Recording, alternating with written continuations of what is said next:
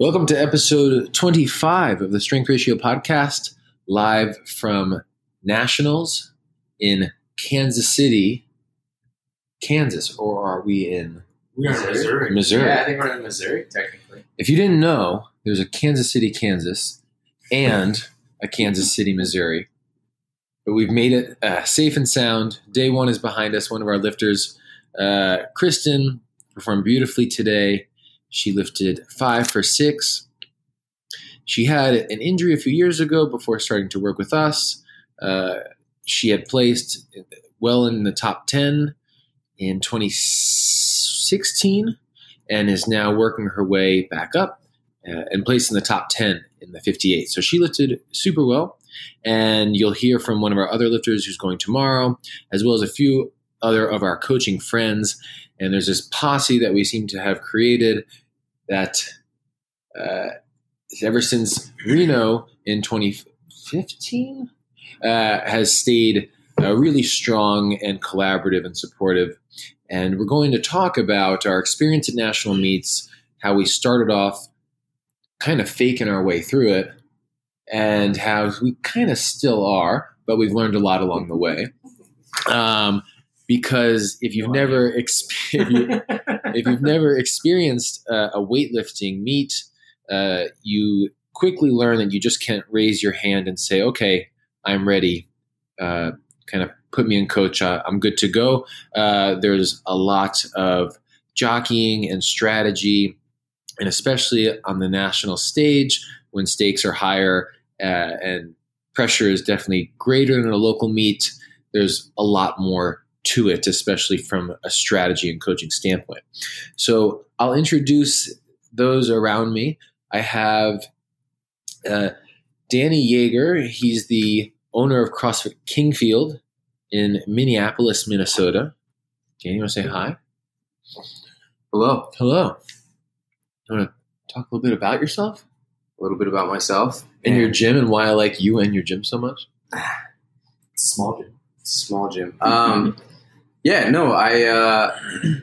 I've been around CrossFit since 2005, actually. I found CrossFit. Yeah, I grew up in Denver, Colorado, and I found CrossFit in Denver, and then kind of dabbled with it throughout the years, and still definitely believe in the core of what the methodology is, and that's a lot of what our gym still holds true today.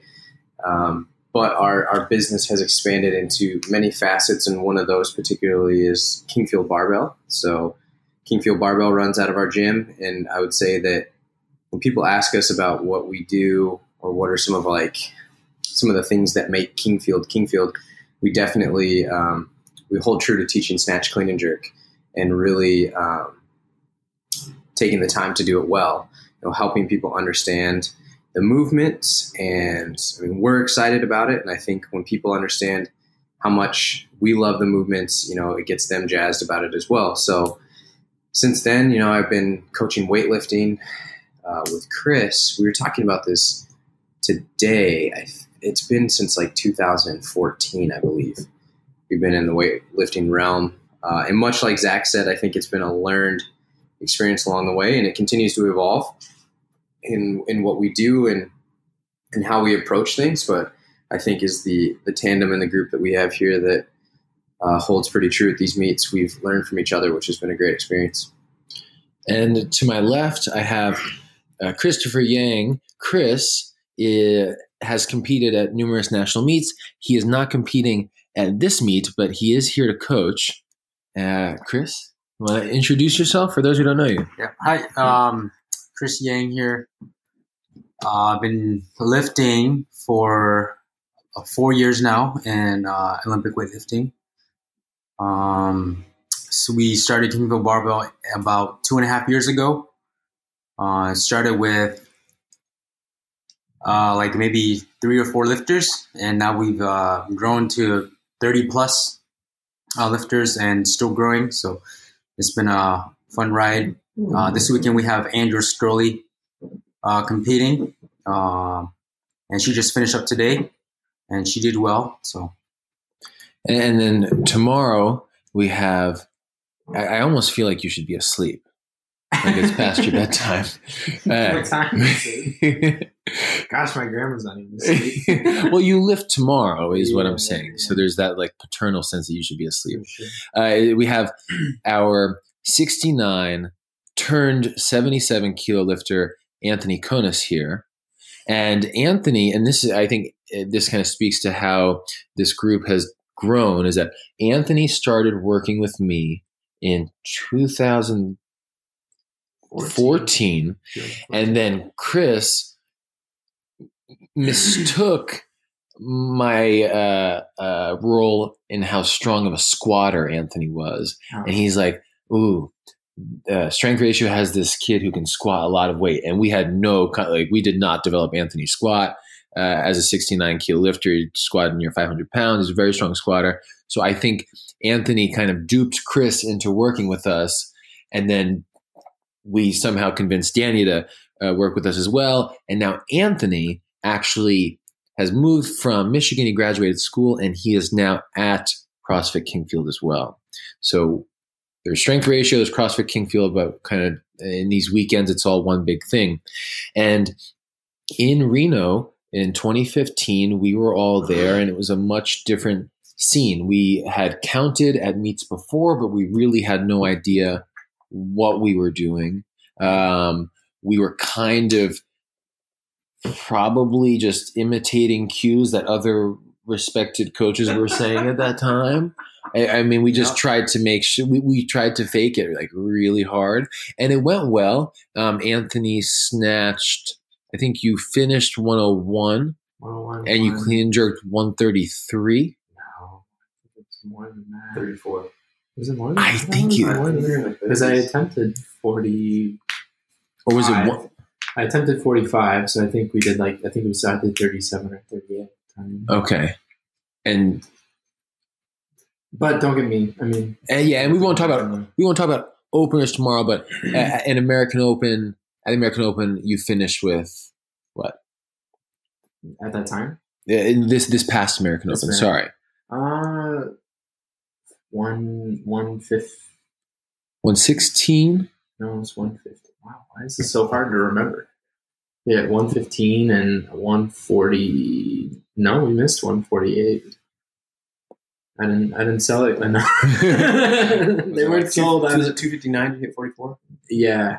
So it's 115, 44. 115, 144. So that's 259. Dramatic improvements to the Especially total. in the snatch. Yeah, especially in the snatch in that short time. And Chris hit 106 and 137. at this past American Open. But what did you do in Reno? In 2015, I hit 96 and 128. Yeah. So again, in this time, and those improvements are, while they're impressive, I think it's something that if you have a lifter who's on a pretty sound plan and has good coaching behind them, is something that you'd hope to see. Although 3 months doesn't sound like a lot of time, I think that's where you'd hope training would go, and that's where it's gone. So it's really cool to see these guys progressing.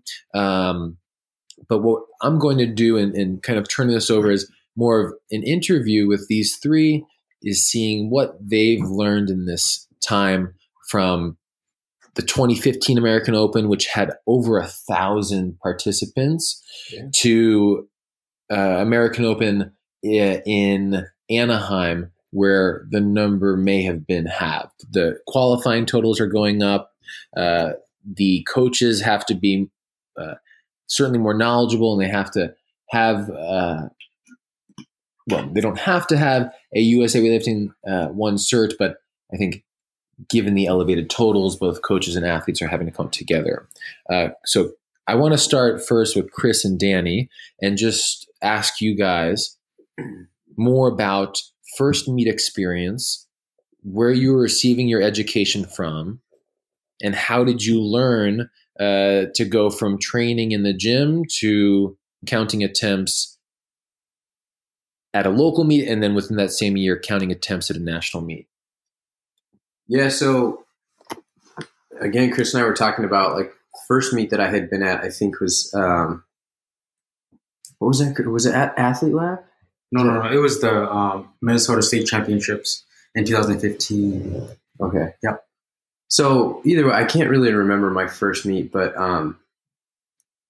I go back to Chris and I talk a lot about this, but back in our early years when we started, weightlifting, it was a lot of things done off of YouTube, just watching YouTube and like monkey see, monkey do type stuff. And, we loved weightlifting. Like we loved snatch, clean and jerk. We loved to pick up things and put them down. But then what we quickly realized was that like our wealth of knowledge and our ability to communicate it to somebody else was quite limited. So I think if I was going to watch myself as a coach now back in 2015, I probably chuckle a little bit. Our approach to meets has evolved. It's become a lot more concise, refined around the athletes, and two, we have longer lasting relationships with all of our athletes. We've been with them for years, and Chris and I have coached together for years. But in the beginning, so for any of the new coaches that are out there, you get to these meets, and I think if I had to give a little bit of advice, I remember, first I didn't know much about like kilos, that the whole like pounds to kilos thing was quite foreign to me. So when Chris would say 96 kilos, I'd be like, great. Like no reference point, right, for what that is. And that sounds half of what you can snatch in pounds. All right, cool. It doesn't look like that many plates. Can't be that heavy, right? But yeah, counting numbers and counting attempts and all of that stuff. I think that one of my strengths is really like, I have the ability to read a room and read people. And so I early on would draw on to that, was kind of looking at the energy of the other coaches, the other athletes, and then just trying to be very perceptive because like Zach said, we didn't really have any idea what I was doing. It just was forced into a situation. I was like, hey, figure it out. Because that's the nature of counting. You really have to, if you're not watching someone, you might want to tell your athlete, hey, I don't really know what's going on. I'm going to ask for help, because if not, for sure, you may totally screw your lifter over. Like I said, it's not just, okay, we're ready and now we're going to go. So in those early years, I think went drawing on that, reading the room and kind of like seeing how things work and the energy helped me out a lot. Now, the difference between local meets, counting a local meet and a national meet, is the changes. And there's a lot of strategy at national meets. The stakes are a lot higher. So if you have to then actually do a little bit of research on who's in the session, know what people are going for, that all of that background information helps, because then you can make educated guesses as to what other lifters are doing, because that has a direct effect on what your lifter is going to do and how you prepare them. So that was one of my early experiences of like thinking about like taking a step back, being like, okay, let's look at what the other coaches are doing. If lifters are missing, what do I tell my lifter? And then that stuff has served me pretty well. And I think that a lot of times, I just serve as a very calming presence for our athletes, right? Like reassure, things are going well.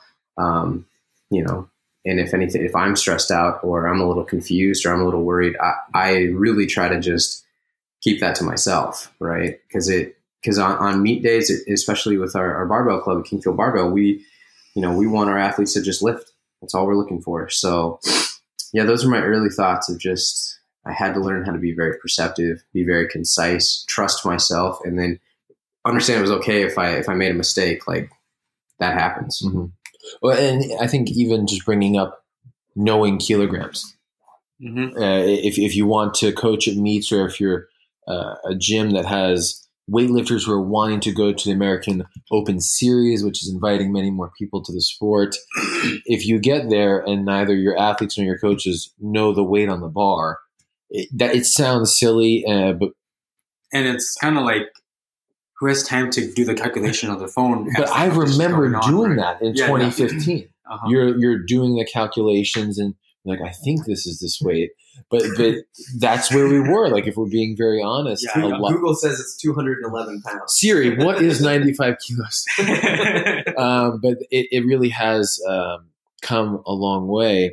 And Chris, you really have since then kind of made it your mission, not just to train the lifts yourself, but to also best be able as a coach to communicate it to athletes, to educate yourself? I remember, in fact, right after the 2015 American Open, you went to Malaysia to train with a coach and to learn and get new experiences. So when you think about 2015, you think about now, what's the first thing that comes to your mind with this journey? What would you advise people like that Danny went through, those top priority pieces? Yeah, my first American Open was actually in 2014. Oh, yes. In DC, where I did not make weight. So there's another teaching tool. Yeah, yep. But at that time, but even knowing weight classes and making weight. Yeah. Kilos. Yep. Yeah, I missed weight by 0.02 kilos. It was terrible. I was very sad. But, it is what it is. We laugh at it now. But one big thing I learned that year was the coaches that I was working with then, I knew I didn't want to be like them. Once we got kind of our own barbell club started. So big learning experience there. What were these particular people doing that you saw that you didn't agree with, and where did you want to go with it? What was different in your style? Yeah. So the coaches, it was a bit more remote. They were new too. So I don't blame them a whole lot, but when we got there early, I had one training session left, and I went and trained alone. No one was there for me. Did you even use a check scale, like the whole? Yep, I think I did use a check scale, and I seemed fine. But yeah, I had no idea what was going on. Mm-hmm. When we weighed in, and I was over. I have 30 minutes to make weight. After I do my first weigh-in, and they're like, "Oh, just take these strawberries and spit," and that was it. And I didn't know what to do. I went up to my room. I stuck my finger down my throat, tried to puke. Nothing was coming out. And I had to make weight. And when I ran out of time, they were just like, "Oh, yeah, just a pat on the back," and that was it. Oh, yeah. The coaches. Yep, the coaches. Yeah. So yeah, that was my first experience. But fast forward to 2015, we had been I had stopped working with those coaches. We had started Kingfield Barbell. We had a few practices at local meets. I went to when I first started weightlifting, I went to a weightlifting seminar, and I learned some counting strategies there. And it's pretty simple, right? It's just 21 attempts out, 18, 15, down by 3 all the way to your opener. So that's pretty simple. And then that is to say that you presume that there will be 3 minutes between these projected attempts that you can take your warm-ups, or at least have anticipated warm-ups before your lifter's going. Yeah. But then, now, especially at national meets, we've learned that that's not always that accurate, right? Mm-hmm. It's not always 3 minutes because you get misses. People change, and then you expect 3 minutes, you plan 3 minutes, but then, okay, now you got 1 minute. Yeah. So so imagine you bought your plane ticket, and we almost had a moment like this today. You bought your plane ticket, and you look at the roster, and you see what people's openers are. And you're like, okay, we anticipate being 15 lifts out. Well, if all of a sudden people start changing their attempts, you can't just say, well, I'm not ready. Well, and I think that taps into the communication, like that we have as a group have understood, like we refine that process, but knowing who's in the session, and then also knowing what our game plan is for our athletes before, and then, and then very honestly telling them, this is what our expectation, this is what we're going to do during the session, right? Like, I think that we see a lot of times, we know if the coaches or the athletes are running that session, and we've been there. Like, that's not to say we haven't done that before. Like, what we do today as a barbell club and as a group is only based on all the mistakes that we've made, right? And all the missed lifts or the hurried attempts or not understanding that stuff. But I mean, it's it's quite wild if you aren't if you don't have someone at the board, because at these national meets, like, you can't have one coach. I mean, at least in my opinion, I think we all believe this, is that you can't just have one person like running the table and changing your weights and then telling you what to do, because you're going to be running back and forth, right? And you'll miss something. You can't pay that, you can't give those athletes that close attention and that, like, be there to, be supportive. And so, for us, we know what we're trying to do. We'll look at the board. We anticipate, we're pretty good at making educated guesses of who will change and what will change. But we also, within that plan, have a few other alternates that we can be like, all right, we got to shift gears here. We got to do this. And our athletes trust us enough that all they do is sit down, they lift when they need to lift, and they sit back down. So all that chaos is buffered by us coaches. But, again, we've learned that from being at all these meets. Mm-hmm. And if you think of the 6 attempts in weightlifting, especially at these higher level meets, it's almost, the emotions and how it ebbs and flows from one lift to the next. It really challenges the coaches, but most namely the lifters, to stay as present as possible for each single lift. Mm-hmm. You can have an amazing opener, and then the rest of the session in the snatch can go poorly, or you can hit PRs in the snatch and then bomb clean and jerks. You really, when the 2 hours ish are done, it feels like the longest 2 hours of your life. So you're garnishing this experience. You go to these national meets, and you get to go back to Kingfield Barbell. When you are preparing people for competition or choosing things like openers or strategy, how does that evolve over time, and what are some major thoughts you have there? Yeah, so, or even you can even chime as an athlete, like you've been on both sides. Yeah, so as an athlete in the beginning, just because I was a coach too, I kind of know what the process is, and then I also know what I'm capable of. So it wasn't that good it was almost like a curse, because in the beginning, you'd be like coaching yourself, right, and others, and not letting Danny or Josh, one of our other coaches, coach me and do the coaching instead. Mm-hmm. So it was rough. I wouldn't say rough, but it could have been better, a better experience in my earlier years, just to be able to let it go and let them just, do their job. But yeah, in the past few meets I've been much more comfortable just letting it go, mm-hmm. just lifting. So you have to turn the coaching mind off. Yep. I remember telling you at one meet, Chris, stop coaching yourself. Yeah. But that's hard. That's not easy, mm-hmm. to turn that coach mind off and allow your cueing to maybe come down, like internal cueing, and allowing that trust to just kind of be out of your hands. So I tried to, just like Danny said earlier, try to instill that to our athletes. When it's competition day, just lift. Mm-hmm. Just lift. And let's say for a beginner, kind of how I like to plan that out is, I read an article by one of the older coaches from Minnesota. He coaches high school students out of Red Wing, Minnesota. And in this article, he was saying at their first meets, he writes openers. Obviously, he opens them at something he knows they can do, mm-hmm. But they might not know it, right? So, and then he follows the 3% increase rule. So at that age, a 1 kilo jump would be acceptable, right? Mm-hmm. That's probably 3% of, let's say we open at 40, we go 41, that's probably 3% mm-hmm. Of your max or whatever.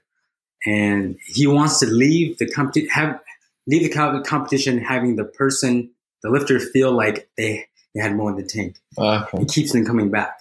So I took that and I'm like, that's really good. Keeps them excited. There's more. But if you go too heavy and they bum out, they probably don't want to come back. They probably won't come back to the sport because they feel embarrassed or something, right? Yeah. So I try to follow that. For more experienced lifters, if we're not trying to peak or PR or anything, I like to just follow the 90 to 93% opening rule, and just kind of based on how they're looking in training. But if we're looking to hit some PRs, and I do have a lot of my lifters do that at least one meet a year, where we try to hit attempt all-time PRs, whether competition or all-time. We might go a little heavier. Mm-hmm. So, and when you say 90 93%, that's of max to kind of guide that process. And when we first started, if we go back long enough, you don't at that time when you start realize the difference between your training maxes and what at that time is just kind of starting to form as your competition maxes. You're like, oh, well, with my favorite song on and with following myself, all my buddies cheering me on, I did this in training. And then you get to competition and it's just another experience. You have, it is not weightlifting in the gym. And that's what I think is challenging. And I'll let you kind of speak to this, and then we'll go to Anthony on this, is how do you as an athlete train being mindful of, here's this side of competition, or here's this side of the sport that comprises like 99% of what you do during the year. But when you compete, it is this maybe 1 to 2 time occasion. How do you elevate the game? How do you prepare for that? Me personally, or how do you help your athletes kind of get ready for that too? For me, I like to act like I've been there before, and that works for me. Just you guys notice I'm quite calm, right? I try to just relax as much as possible, and just kind of go with the flow. And for my lifters, how I try to help them is just getting them. I try to teach the same thing to them. But that comes with trust, right? But you have some athletes who are a bit more head cases, and Danny does a much better job with those athletes than I do. I'm still learning, but yeah, it just kind of depends on the situation. Like obviously, if they're making lifts, boom, boom, boom, it's nice. It flows really well. But if they're missing, right, then that's when it gets a little tricky. You gotta figure out what words I can say to this lifter to kind of keep them going, keep them uplifted. Because each circumstance is so different. When you go to national meets, everyone's bunched together. You have wait times that can be upwards of 20 plus minutes. That is to say that between attempts, you are waiting. The audience won't see you for 10, maybe 20 or more minutes because everyone's so stacked together. So you have to have a plan as for how you monitor that rest and that fatigue. You might go to a meet where you are looking to total because you may have been out of it for a while, or you're coming back from injury. You may have a meet where you are, like Chris said, maybe trying to hit PRs, or you're breaking into higher sessions, like the A session where you could potentially win medals. So you might have a different perspective of that. And I think for an athlete to have the trust in that process and to understand that if it only happens once or twice a year, you're going to have to surrender some things and know that there's going to have to be a steep learning curve because you can't learn any other way.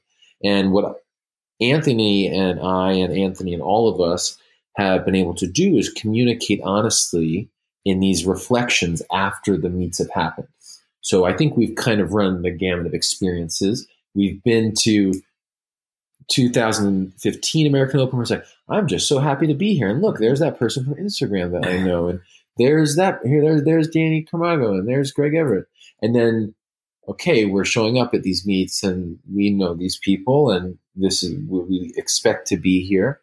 and you have growing expectations. So how, Anthony, do you see your approach to meets now, how you feel like you've matured as an athlete, and maybe what also are some challenges that you're currently working on to try to get into a mindset that allows for that successful meet? Because what kills me is when I can't think of another sport where you train maybe 6 days a week, or in your case, many more sessions per week, and then you get maybe 2 shots at showing that, you know?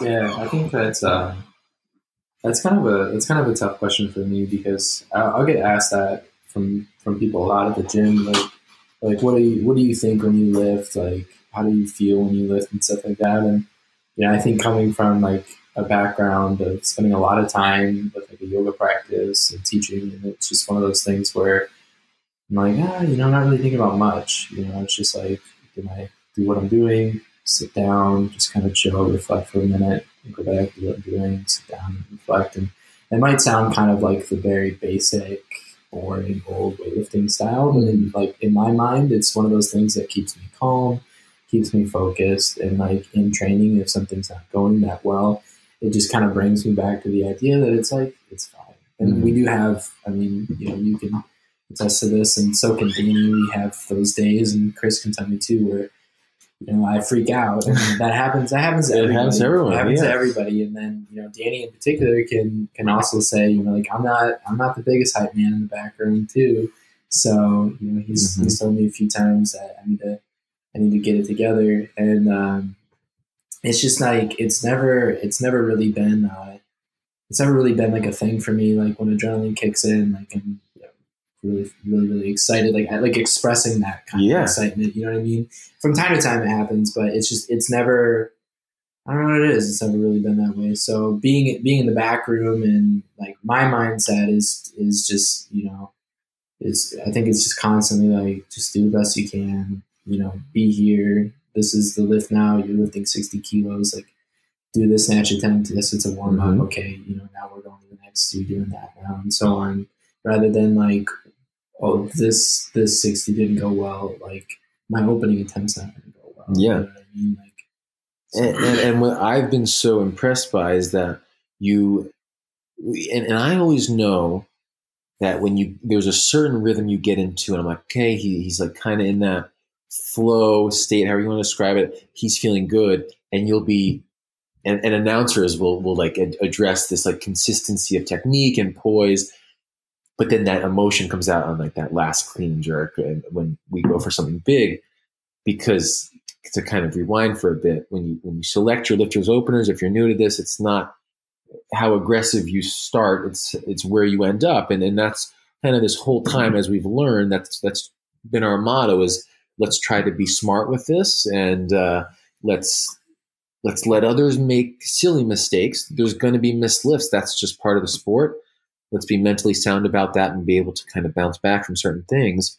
But, I can remember seeing Anthony, if I think back to Americans, you make the majority of your lifts, and in short time, just like a year later, you're in your first A session, right? You have your first national medal. This is University Nationals, but it's an A session, pressure's higher, and that's different, right? And your ability to learn and bounce back has impressed me, because every meet's different, right? Yeah. It's all, and like all the different. people who you're competing against, it's all different. So are there things that as you're progressing forward, if you could almost like look back on when you started, you would want to tell yourself, or things that you think are super valuable that others might benefit from too? Well, I think when most people are starting out, they kind of do that thing where they do want to coach themselves too. Like, oh, this isn't going well. Like, I need to do this more. And I think it's one of those things where it's like, well, we're just talking about like, no, you just need to lift. Like, you missed that attempt, or it didn't feel good in the back, or it felt a little shaky, but you're fine. You know what I mean? And I think like that just like builds up more anxiety. And like that's what's going to lead to you just kind of getting stressed when you're out there, and you're just like, I can't mess this up, and then it's one of those things. Where just It's fine no matter what. Just do what you're here to do. Just lift, good or bad, no matter what. It's an experience. You picked up a barbell today. That's important. Mm-hmm. So. And for those totals to be going up over time, which they certainly have. But even with that, what you said with openers, like I remember when we first started together, if you missed an attempt in the back because I didn't know what I was doing, I'd be like, why'd he do that? I was like, that's not what we're supposed to do. We haven't even gotten to the first attempt. Oh shit! So then, as the coach, you're like, oh shit. Do we go down? He's only at 70 kilos. We can't go down. We're opening at 100 kilos. But then you're like, okay, weightlifting is kind of this funny thing. And Danny just said, it looks great. You kind of have to know, like, sometimes these things happen, and you have to persevere. You kind of have to know, like, okay, if I miss a warm up, it doesn't shake the ship. If I miss attempt 2, I can come back for attempt 3. If I make one snatch and I'm on the board, I can still have the best clean and jerk session of my life. And you can kind of ride that roller coaster of emotions throughout a meet and still gain really valuable learning experiences. And I think you also gain that, like you just described, that trust almost in the process and in the work that you've done, right? Like, I'm not going to say a cue to you, and you're not going to reveal something about your technique that changes it. We always joke, there's some coaches, we had this today, they kind of sound, the bop it, you can like twist it and bop it and pull it. And you have, if you don't know bop it, just go to YouTube and YouTube bop it. And some coaches in their anxiety will just start saying words, and you could fit it into that, like heels, push it, squeeze, stand. And some of them I even ask, I'm like, what does that even mean? And the athlete doesn't know what it means, and the coach doesn't know what it means, and it's not their fault. They're trying to maybe perhaps show their athlete that they are experienced, or that they kind of know what's going on. So maybe they care, and they care, right? Yeah. They're trying, but you have that stuff figured out beforehand. You're tapered. You kind of have this belief in this taper that you have low fatigue, that it's in the tank. There's nothing you can do today that's going to change anything. Yeah, right? And if you miss 70 kilos in the back and you're looking up at 100, we throw 75 on. Mm-hmm. And we maybe have a reminder cue that's specific and not coming out of left field. Yeah, because it just becomes like, it's like information overload, especially it's already sensory overload, Yeah, exactly. Yeah, that's the biggest thing is for a lot of people, like, it's hard enough to get on stage, and then after that you're telling me all this shit to do. It's like, dude, you gotta leave me alone, man. Yeah. You just gotta let me do my thing. And like for me in particular, the hardest lift of them all is the first one. Mm-hmm. First, like going up there for the snatch, first time, like first lift. That's always for me. I'm like, once it's over, it's like, all right, cool. We can just kind of, whether make or not, we can just ride this and move forward. Yeah. But I just need to just get it out of the way. But yeah, and I think that you as the athlete and as the coach, you have this first attempt, and everyone feels this way. You'll have an athlete come off the platform after making, they just have like a big sigh. It's like all that because you've had the warm up, you had the timing, you had the intros, and now this first lift is behind you, and you can start looking forward. But even if the lift doesn't go your way, I feel like you have to see the longevity of the meet. Yeah. Right. And even as a coach, I remember I would send you out on the platform, kind of like sending his kid off to the bus stop for the first time. I'd be like, maybe if I say something really loud from over here, he'll be okay. But I think having like what's helped us evolve over the last I think the last year we really refined this though is having a plan with our lifter, like a 12-month plan. Like Anthony knows the point of tomorrow. Like he knows what we're trying to do. Andrea knew what we were trying to do today. Kristen knew what she had to do today as well. And like sharing that with the lifters, but also as coaches, like Kristen and I talked about this today, but just being firm in what we've come to learn and we believe. And like if you have that confidence spills over to your lifters. And like we have all been in the back where we've seen those coaches start to just like scramble, and that nervous energy, like it's going somewhere. And more oftentimes than not, it goes right into your lifters.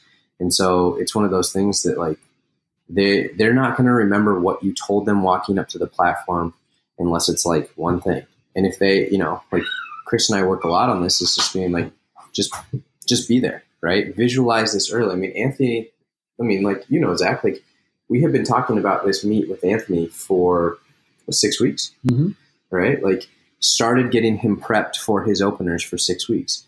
I mean, and that's what it takes. And when you get to this level of meet and this level of competition, yeah, of course the stakes are higher. So understanding that there's going to be, there's going to have to be risk involved, in one way or another. Our job as coaches is to support and mitigate, right? And if everything goes well, as we always hope it does, right? Like sharing that elation, but also like, be there to congratulate them. That's their success. And if it doesn't go well, it's no one's fault. Mm-hmm. It's just like, hey, what did we learn from this? And that's great. And I think you said earlier, like the feedback post meet is really important, because if you have a reflection afterwards, after this meet, we'll talk with Anthony, pros, cons, good, bads going forward, and then how that applies to the 12-month calendar.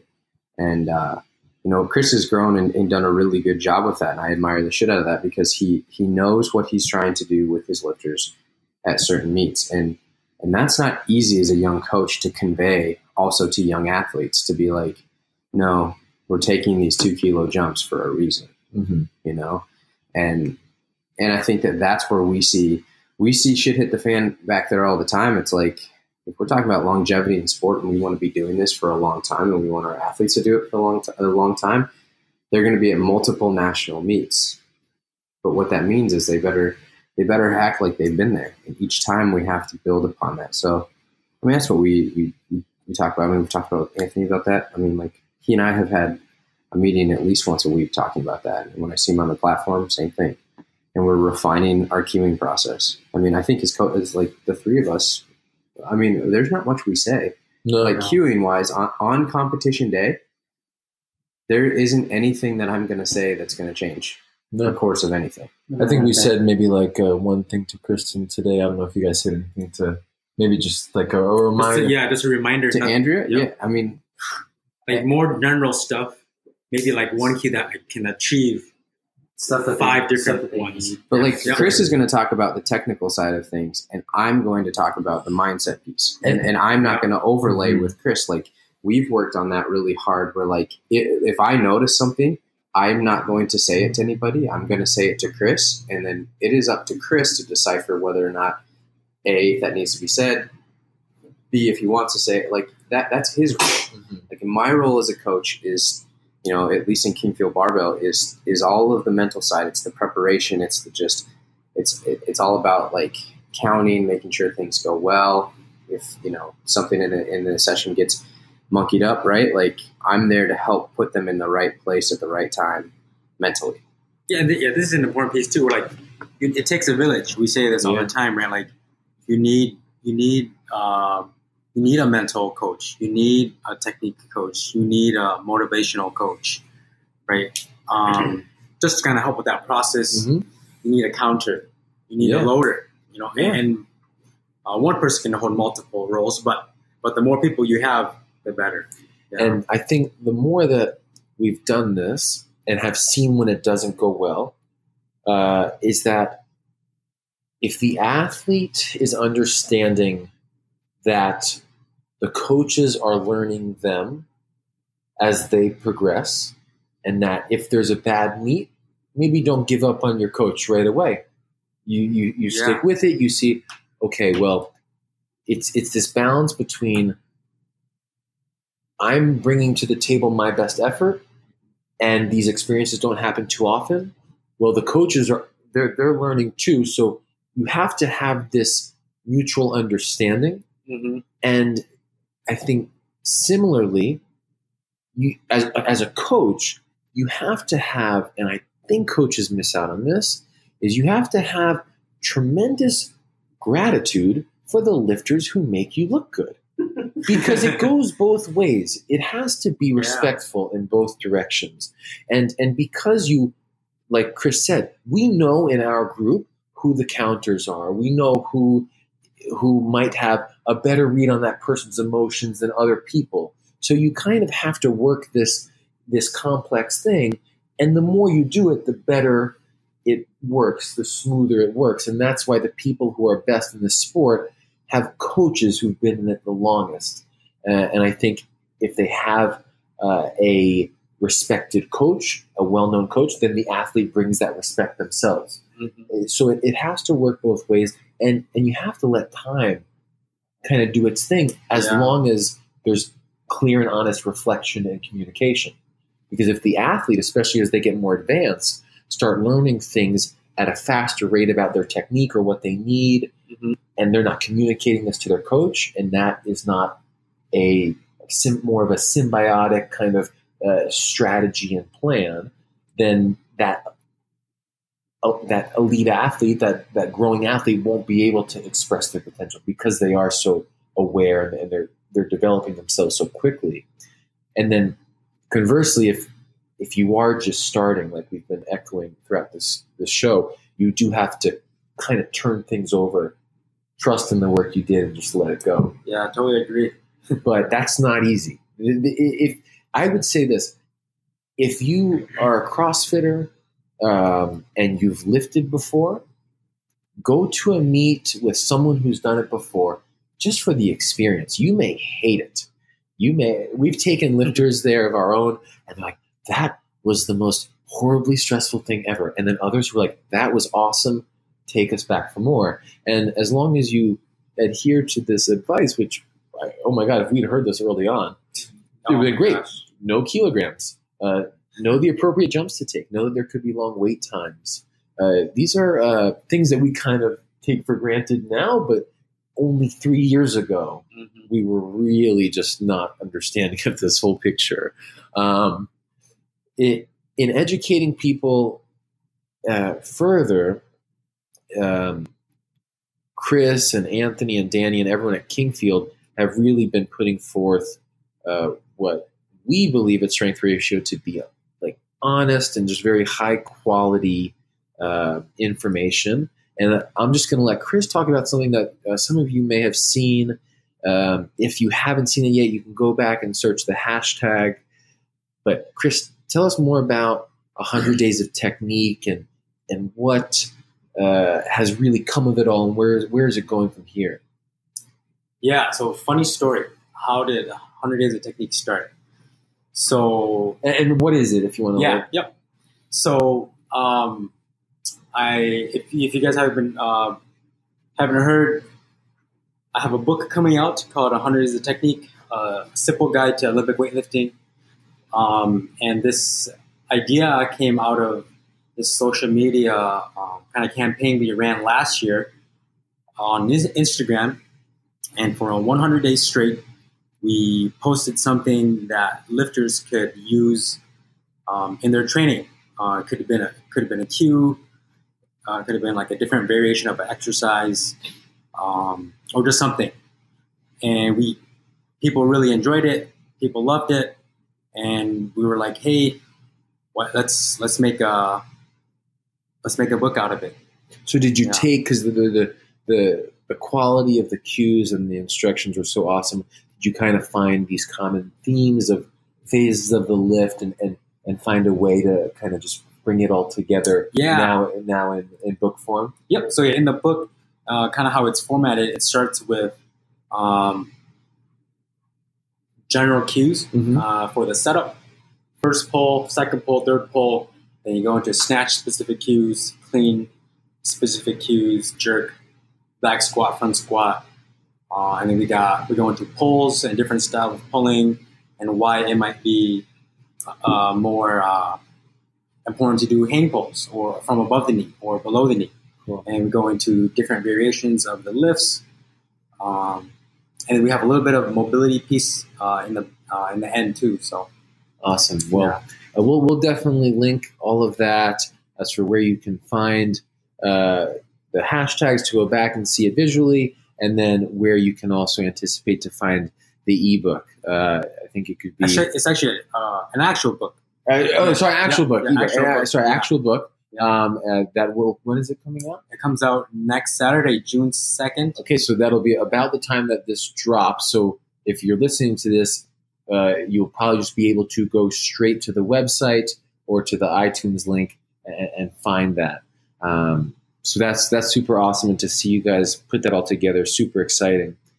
I think we've hit on a lot of good things. Hopefully, I'm trying to think of like if there's that 69 kilo Anthony from 2015 who hears that. I feel like there's really important stuff. And just as coaches, like because I remember when we came into this, I remember looking up like how does this work, and really you just kind of have to get your feet wet.